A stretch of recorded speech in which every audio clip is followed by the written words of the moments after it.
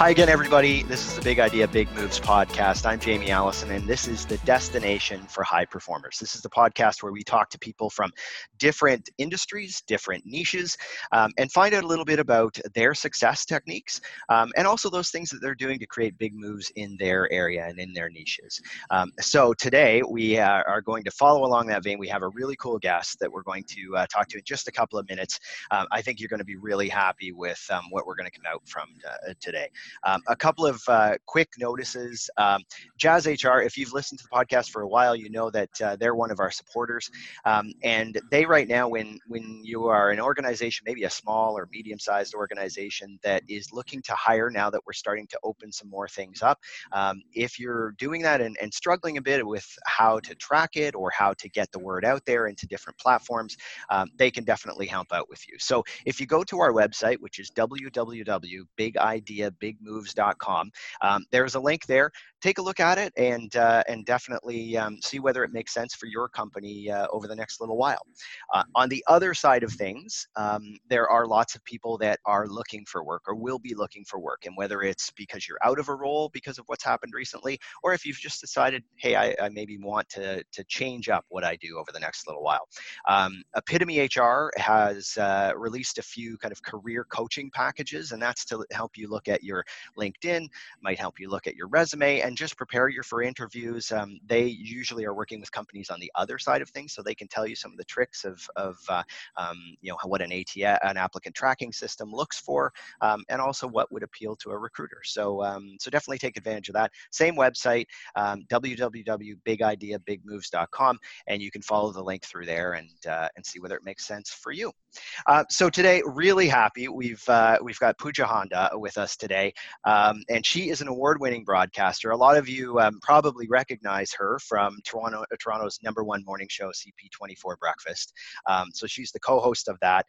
She has been a news anchor, a reporter, a traffic reporter, an entertainment host, has done all of the things in that industry. She's hosted a lot of large events too. So you probably have seen her at the Toronto International Film Festival. She often hosts the Pride Parade in Toronto, the Toronto Raptors big celebration parade after. If you were in Toronto, you know that was a huge event here in Toronto. And she's a repeat guest on shows like The Social. So she has definitely built a really strong career in broadcasting and entertainment. And we are really happy to have you here, Pooja. Thank you for taking time out of a really busy schedule, it sounds like, too. So welcome to the show. Thank you for having me. You know, this is such an interesting time, isn't it, during this pandemic?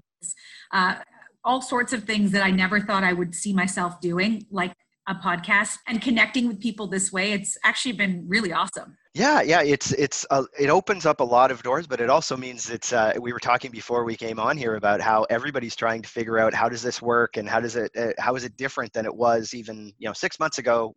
We probably would have talked very differently. So this is actually kind of cool that we're all trying to figure it out at the same time. Yeah, totally. So the one thing is, you've heard all of the things that you're doing today, but a lot of people who are probably listening are trying to figure out, was Pooja just really kind of lucky to get into some of the roles that she's in? I know that it's a very competitive industry, and you probably had to be pretty resilient in how you got where you are today. Can you just talk to us a little bit about how you built the career you have? Like where did that start, and how did you get into that career? Sure. How much time do you have? Yeah. Long story. No, I do think luck does play a role for sure. In my case, I actually happen to be at the right place at the right time. But in the lead up to that, it's quite interesting. So when I was 18, I decided to move to New York City to become an actress. So I applied at the New York Academy of Dramatic Arts. I got in. And I was like, I'm going to be an actress. The rest is history. We're done. I'm going to follow my dream. When you're a teen, you're very idealistic about the world. And you think that if you dream it, it will happen. And it doesn't mean it won't. It's just that it wasn't as easy as I thought it was going to be. I got there and it was a whole new world, especially at 18. I couldn't afford to be there. My parents, unfortunately, just did not have the money for me to be there. Everything they had saved for my entire education, I blew in 1 year. And I realized very quickly I wasn't able to work there legally. that this dream of mine was probably not going to happen. And it was financial reasons that I needed to come back. And so I decided to come back to Toronto. I was going to instead look into broadcast journalism. And I thought, just in case broadcast journalism doesn't work out for me, I should have a backup plan. And I think maybe I learned that because of what happened in New York, in having a backup plan. So I decided to get my BA in women's studies at York, while I also went to Seneca and got my diploma in broadcast journalism. So I was doing both at the same time. And right before I graduated, I started interning at radio stations at various places. And one of the places I interned at was Global Television. Yeah. So I was working behind the scenes, getting coffee supplies. I was answering phones. It wasn't like anything significant what I was doing, but it was part of learning how a newsroom operates. It was part of being a sponge and taking it all in and, really understanding what went into putting on a newscast, which you learn in school, but you don't really know until you're in the environment. So anyway, I was doing that. That led to a paid behind the scenes job as an editorial assistant. And all while I was doing that, I was also volunteering in other places on air, doing free, anywhere to sort of get my, hone my skills, but two, just to get a presence. And they were going to be launching a new morning show on Global. And because I worked there behind the scenes, they had to give me an interview. I had the interview. It did not go well. It lasted about 5 minutes, meaning they were not really that interested in me. I was a kid right out of school. Sure. The girl behind the scenes who was delivering the scripts to the on-air talent. I was rolling the teleprompter. I wasn't somebody they saw that way. And anyway, that was that. I knew I didn't get the job. And in the meantime, I was offered a job somewhere else, paid on air. So I gave my notice that I was leaving, and I got a call from my supervisor, and she said, "Don't take that other job." And I said, "Why?" And she said, "They're seriously considering you for this morning show." And I said, "Well, that's impossible because my whole interview lasted 5 minutes. They didn't really ask me anything. What are you talking about?" And they said, "Well, the truth is we offered it to somebody else and they turned it down. And we're 2 weeks away from launch and we have nobody. And they decided to look at your tape. They thought you could do it. So, do you want it kind of thing? Do you want to come in for another interview?" And I was like, "Oh, all right." It wasn't the first choice. I was the desperate choice. They gave me an opportunity, and, go figure, they hadn't even looked at my tape before that. Again, probably because they already had somebody in mind, already knew what they wanted. And that was the luck part, right? Is that I was at the right place at that time. But you created that luck in many ways. Like, that's the thing, is that I think if you, even just tracking back to what you did before then about, how you did all of the kind of intern type of role and all of the, probably volunteer stuff at the time mixed with eventually paid. But I think a lot of people don't realize, especially in that industry at that time, you had to basically pay dues before you even had a job in order to get to have that opportunity. And yes, maybe you were lucky because the opportunity came up, but boy, there's a lot that comes up before that. Yeah. And I mean, look, and then that opened the door because they gave me a chance, or they took a chance on me. I did 5 years on that morning show. I ended up at CP24 after that. I've been there for 12 years now. When I joined CP24, my title on my contract was actually anchor, reporter, weather, traffic, host. And I did it all. And I did radio. I did anything and everything to really just sort of get on my feet and be a really great broadcaster. And that's really the only way to do it, is to try everything, say yes to everything. And so I did. And I think that's really helped me as a broadcaster. The fact that I could ad-lib weather and traffic made me a better reporter and an anchor and a host as a result. Yeah, and that translates into any industry. I mean, it's whatever industry you're trying to go into. I think being able to take those opportunities when they come up, it means that doors will open eventually, and you'll be ready for them. So, that's great. The other thing that you kind of mentioned really quickly there is the impact that I think your parents had, being able to kind of help you get started on that path, even though, I know it was difficult when you went to New York and things like that. Can you just talk about the influence that your parents had at that time? Yeah, my parents have always been really supportive of whatever it is that I've wanted to do. And, not everybody is lucky enough to have parents who are supportive of a career path that maybe isn't as traditional. Yeah. It's very competitive, as you mentioned. And at the end of the day, we were not in a financial position where I could be taking those kind of risks, because I needed an income and I needed Yeah. to help pay for things. And eventually, I couldn't rely on my mom and dad to pay for things. They would have loved to. We were living off of a single income. So they always encouraged me to go after my dreams and never said no. So even though it probably was not a good idea for me to take all of their savings that they had, putting away when I was 2 years old for my education, probably not the smartest thing to do was to blow it in 1 year in New York, but it was just that expensive to live there. However, they never stopped me, and they never said, don't do it. They said, you have to go through this experience, because you're going to grow. And if it doesn't work out, it doesn't work out. And, you'll find what that next thing is. And so afterwards, it meant that I had to work a couple of jobs to pay my way through school, which I value that experience so much. So I think my parents really taught me the value of a dollar. And I think it helps in everything I do, because I remember working at Global, but then also going to the Bay and working a retail job. I was doing that at the same time until one salary could actually, support me in a way that was comfortable. Yeah. And there's a certain amount of resiliency that probably comes with that type of thing happening early in your career. Would you say that, it's really kind of helped you continue and maybe build that career is because of that resiliency muscle you've kind of built up over time? Yeah. And I think also I'm one of those people who's been told no a lot. And I love hearing no, because yeah, I'll show you. Yeah. I'm really always looking for another way. So I've never been the person where, and look, my first experience is a perfect example of that. I've never been the first choice. I'm the person who's like, oh my gosh, she would be awesome. I'm always well, let her fill in. And then I surprise people. Or, because I've always sort of had a way of resonating and connecting with an audience. And I don't know that it was necessarily purposeful. I don't know that I knew what I was doing. I think I was just trying to be myself. And be relatable with my own experiences, my own life experiences that really sort of worked for me.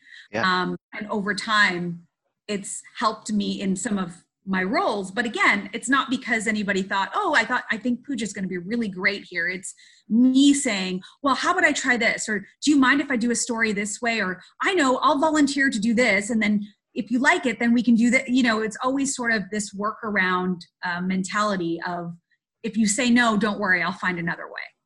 Yeah. Yeah. And did you have somebody who modeled that for you, that, or is it kind of innate for you? Like, did you have a mentor that you thought, okay, yeah, this is, and they've given you that advice, or is it something you've just kind of had and developed over time? I think that you have to, obviously have confidence in what you're doing and in your skill. And for me, I've always been the type of person who, if I'm going to do something, I want to master it. So I by no means am I perfect, and I'm always working on it, but that's what I'm doing. I'm always honing my skills. So even when I was not on air and I was working behind the scenes, I was still honing those skills. I was practicing. I was that person in the mirror with the hairbrush, pretending to be a reporter on. So I think because of that, there is something about being told no and then saying, oh yeah, I'm going to show you, because I know I can do it. I know that I have the chops. I may not have the experience, and I may not have the opportunity to showcase it. I may not have the platform, but I'm going to find a way. Wow. Okay. And so now you've got this, you've got a certain level where, you are now having to interview people at, let's say, people that are celebrities and people that have a high profile.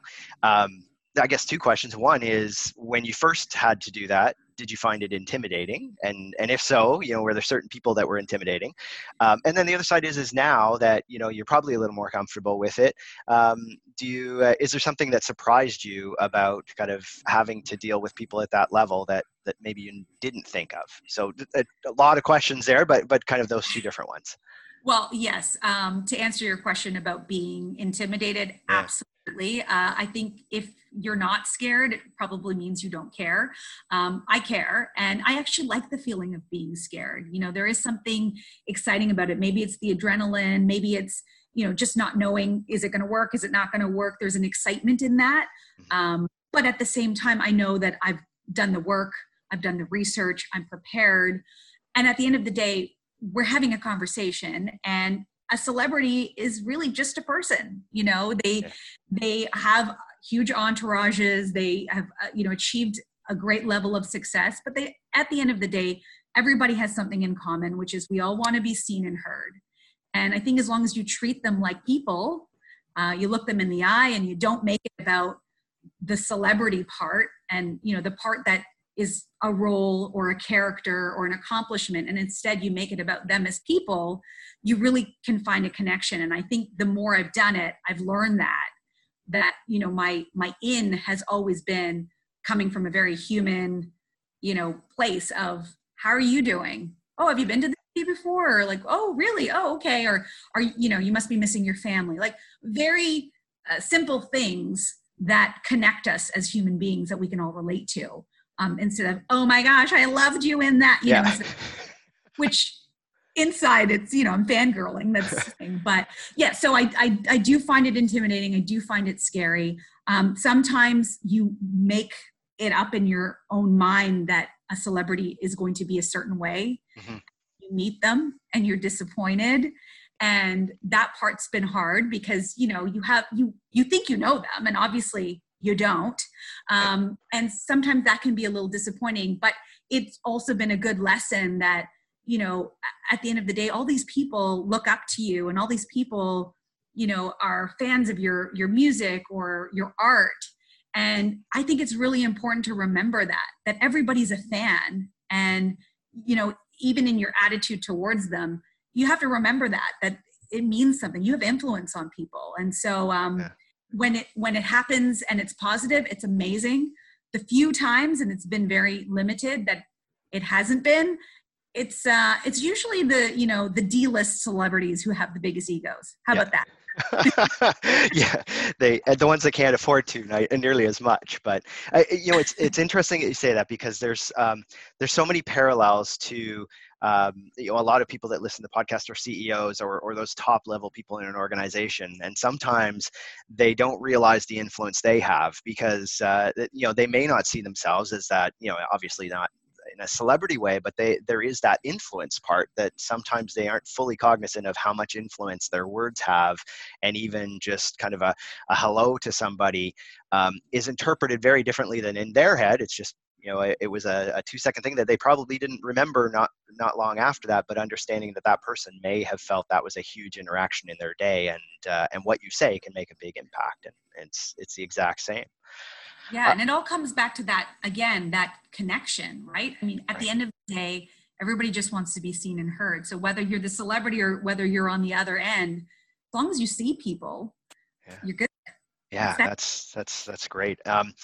So you have a really busy time with kind of all of this different things in work. How do you personally balance that with your own kind of life outside of that? Because I'm sure you also are a person who gets recognized and all of those things too. But how do you separate it? Do you kind of integrate it? How does that work for you? Well, I love what I do. So, if I ever get stopped and anybody says hello, people are always really kind. And, it's a very intimate thing to show up in people's homes early in the morning, because they're getting ready, they're brushing their teeth, right? They're in their bedrooms, and to let us in, it's a big deal. And I never take it for granted. So I know that when people stop me and say hello, it's because they know me, because I'm a part of their family. I'm a part their routine in the morning. And that's really sacred and really special. So when that happens, I welcome it. I think it's great. I don't think I can really sort of separate it. It's so much a part of who I am. And for the most part, what you see on TV is what you get in real life. There's really not a whole lot that's different.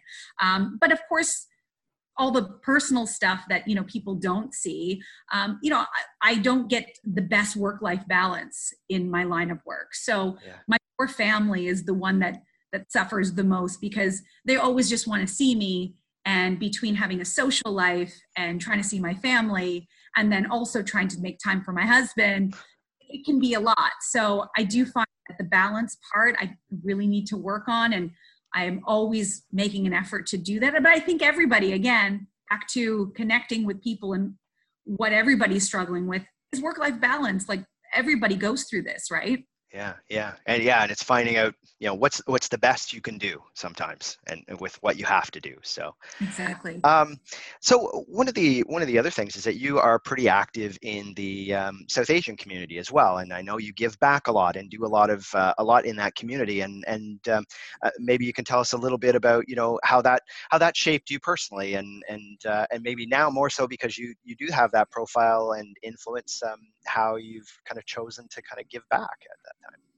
Sure. I'm very, very proud to be from India. And, the South Asian community has been so supportive of me throughout the years. I've now been in the business for almost 20 years. So they have been great supporters. And, all growing up, when in my world, at least growing up, there weren't a lot of South Asians around me. So we would go to the local temple and I would do performances and do some dances. And I was really part of sort of these cultural events growing up. So that really didn't stop. My family actually knows a lot of people as a result. We've been in this country for a long time, and we have a lot of friends, and they have friends. And so our social circles are huge. So I have a huge support system even that way, which is incredible. But the way I've sort of tried to focus my giving back is I used to host a lot of charity events and, be a part of whatever they were doing to raise money, fundraising, or whatever it was. But I realized that I have more impact in really dedicating myself to being more of a mentor. So I had a lot of students who have reached out over the years, who have asked for advice and who have wanted to talk to me about my experience and really a lot of the things that you and I are talking about right now. So I've sort of dedicated a lot of my time to that, is responding to students, trying to have them come in, watch me for a day, see what it is that I do, try to give them some ideas, because a lot of younger people these days, they think they know what they want to do, but they're not sure. And sometimes they just need to experience it and be immersed in it to really know. So I like to give people those opportunities so they can see what it's really like. Yeah, and I think that's really important, because that industry has changed so much recently, and people may not have a really good idea of what goes into it and what the different roles are, because they see you as the front-facing person, but there's a lot of stuff in the background as well. So it's important to see some of that stuff for especially students or people just coming out. Yeah, and it's not just South Asian students; it's all students, by the way. Yeah. I respond to everyone, but I really do enjoy taking someone under my wing, sort of thing, and helping them out, because somebody did that for me. So that it's so important to pay that forward. Yeah, absolutely makes a huge difference. So one of the things I do know that you're shifting to a little bit as well is, or not shifting, it's an add-on, again, on your work-life balance, I'm sure, but you do you do some workshops and keynotes and things like that for organizations. And how have you started to kind of build that a little bit? Because I'm sure people are always asking you to kind of host events and things like that as well. Well, for the longest time, that's what it was. It was, I would be invited to a school to speak, or I'd be invited to, be part of a charity event, and I would sort of do it that way. And then eventually I realized when people would come up to me at the end of, my speech or whatever it may be, that they would say, that I really could relate to this, or when you said that, that was me growing up, or, I wish somebody had said that to me earlier, or whatever it was. And I realized, well, here's something that I should really do something with, more than just when I'm asked to do it. I should really put it out there as something I offer to do. So that a lot of it is motivational. Some of it is just about connection. And I think we've covered some of that during this podcast as well, is I think that connection part is so important. A lot of people don't realize that when we have people on our show, I don't get to really speak with them ahead of time. There's always a lot going on. They're coming from another station or another interview. And usually I have about 2 minutes to sort of connect before we start our 4-minute interview. Yeah. Now, from doing this, 4 minutes is not a lot to conduct an entire interview. So every word matters, getting to why they're here matters, but also trying to be personable and have a conversation matters. So how do you do all of that? And that's one of my talks as well, because I think it expands to other sectors, other industries as well, whether it's, with salespeople or whether it's with your employees or whatever it may be. Having that connection in a short amount of time, how do you do that? How do you make sure that you get the most out of people with very little time? And I feel like I've sort of found it, and that's what one of my talks is about as well. Yeah, I mean, I think that has such a breadth of where it could be used. Sales, you mentioned, but I think of even people that are going into interviews, and that on the other side of things, we're often coaching recruiters on how do you make that kind of connection as well. So you're talking about both sides of the fence. Even is how do you at least build enough trust so that you get to real answers as well, which is pretty cool that they may be able to kind of tap into something like that. So Pooja, if you are somebody like let's see, it's you a couple of years ago who's looking at wanting to go into a line of work like yours, or at least kind of have a similar career path to you, what would be one or two things that you think they could do today or think through over the next couple of days to get themselves kind of moving in that direction? What would be your advice there? Well, I think that there are so many more opportunities now than when I started in this business 20 years ago. Social media is a huge platform that I didn't have access to back then, but it is wonderful. There is no longer do people need an executive to say yes. I used to, or I've been telling you about how much I've heard no, and you rely on the yes, but when you have all those other platforms, you don't need a yes from an executive. You can put it out there. The people, if they like what you're putting out there, if they like your content, they will follow you. You can really gain a lot of traction and build a resume just doing it on your own. And I know some people don't want to hear that because obviously you want to get paid. Part of it is paying the bills. But if you really love doing something and this is a passion of yours, and you want to hone those skills, this is the best way to do that. Do it by putting it into practice and perfecting it and getting it to a point where when you get in front of that executive, you're ready. And if you were in the right place at the right time, it's no problem because you've been doing it. Well, and so many things that can move the learning curve a lot faster than it used to be, because you can learn so much on your own before you are reliant on other people that way too. And I would just say that, I also think that, sometimes people, when they hear no, they think that that's somehow a reflection of them and their talent and, what they bring to the table. And I guess my advice is don't look at it that way. If it's that you have to be better at something, then be better at something. If it's that you have to take another course, take another course. But if it's sometimes just that, okay, it's not working this way, then what's the workaround? What's another way you can get their attention? Instead of telling them about it, how about you show them? Maybe that's the way that you can get through to where you want to be. So I always just say, like, no is going to be a part of life. It's going to be a part of the journey, no matter what you're doing. But you got to think about what's the next thing. And if those doors don't open for you, how are you going to kick them down? Great. And you know what? I think that's the best way to kind of leave the conversation. That's kind of what you're about. So maybe one thing is if people want to kind of connect with you and follow you, how best can they do that? On my socials, it's Pooja Honda TV, or you can go to poojahonda.com. So on my website, there's more on the speaking and doing some workshops as well. And you can see what I'm up to there. But it's also just another way to connect, which is really cool. Cool. Yeah, and we'll make sure in the show notes that we'll have all of that in there too, so that people can connect if they didn't get that right away. The other side would be, if you haven't subscribed to the podcast, whatever podcast platform you're on right now, go and make sure you hit the subscribe button, because we have lots of cool guests just like Pooja, and we will be doing that every week. So thanks again for taking the time, Pooja. We really appreciate it. You were an awesome guest. Thanks, Jamie. I appreciate you having me on the show. All right, and we'll see everyone again on Big Idea, Big Moves.